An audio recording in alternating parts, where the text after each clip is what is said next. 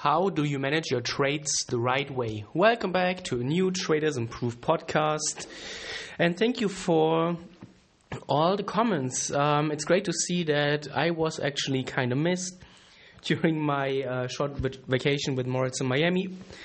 And I'm happy to be back, to be honest. I really missed the podcast. It's a great format for me as well to just brainstorm certain topics and also to really dig into different topics and questions and ideas and concepts. And I've said it many times that I really recommend writing down things or even just recording things, even if you're not sharing it with someone. What you're doing is that, or what many people will observe and experience, that they don't really have that good of an opinion or knowledge about certain topics. We always believe that we know everything, but when you're actually forced to articulate your thoughts, your wisdom, your knowledge, often, first of all, it will be chaos. Everything will be all over the place, and second, you're often missing good points. And just writing down things, you will get new ideas, you will see how things connect, and you will order your thoughts, which is also nice. And although I'm getting a little bit off topic, this is something that I would really recommend doing at least once a day. Just taking a few moments, take out a piece of paper or whatever, wherever you are recording it, maybe Evernote or on your iPad or on a Word document, but just write down what is in your thoughts. Even things like writing down what you have to do, not in a to-do list format, but just writing things down that are on your mind can really make a big difference. But let's come back to the trade management part. And I got asked about how do I manage my trades, what's the best way to manage your trades, how do you cut losses. And first of all, we need to differentiate between passive and active trade management. Those are usually the two big areas and ways how you can how you can manage your trades. Passive management means that actually you don't manage your trades at all. So you enter your trade, you set your stop loss, you set your take profit, and then you wait until the market either hits your stop or your take profit order. That's passive. Obviously, you don't do anything. Active, on the other hand, is, well, the name says it. You actually actively manage your trade, which means that you trail your stop loss behind the price. Maybe you add to your trade. Maybe you scale out of a trade. Maybe you adjust your take profit, whatever this might be. But any form of actively interfering with your trade is on the other side. And personally, I used to be a very active trade manager. I used to scale in and out of trades, and I used to cut my trades very quickly. Because it was based on my trading journal stats, I recorded in my Edgewonk journal certain trade management behaviors and how the market moved around my trade, and I found out that active trade management gives me an edge. But then over the past 2 or 3 years, I noticed a slight shift that passive management was becoming better and better for me. My edge was increasing. The fewer I managed my trades. And these days I'm a complete passive trade manager. Not completely, but I would say 90% of my trades, I don't touch them anymore. And this could have two reasons. First of all, it could be that the market has changed and that now the market just behaves a little bit differently around the setups that I trade, or the way I'm trading has also evolved. I look at charts a little bit differently. Obviously, I have learned as well over the past few years. I have improved and refined my way of trading.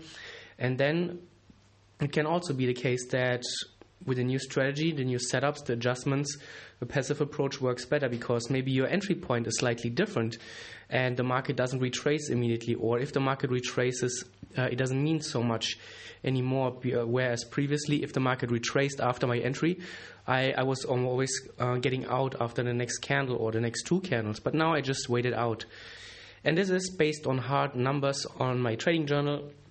And in the end, this is always the question that nobody wants to hear. I can only tell you so much. I can only give you ideas, what is possible, what you could do, inspiration. But in the end, it really comes down to what works for you, because in the end, you will trade differently than me.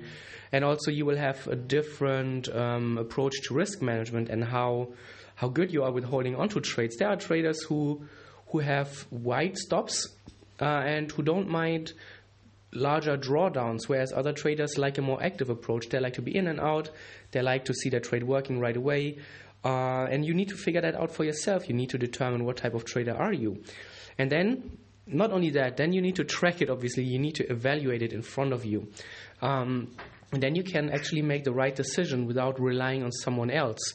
So yes, I am a trading mentor, but what I tell my students always, I don't want to create templates of me. This is not a cookie cutter approach. I'm not here to create clones of myself that trade the exact way.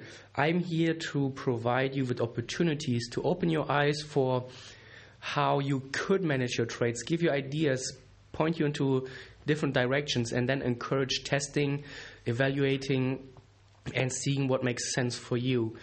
However, what I have seen personally is that micromanagement is a very, very big issue. Micromanagement means a very, very active trade management approach.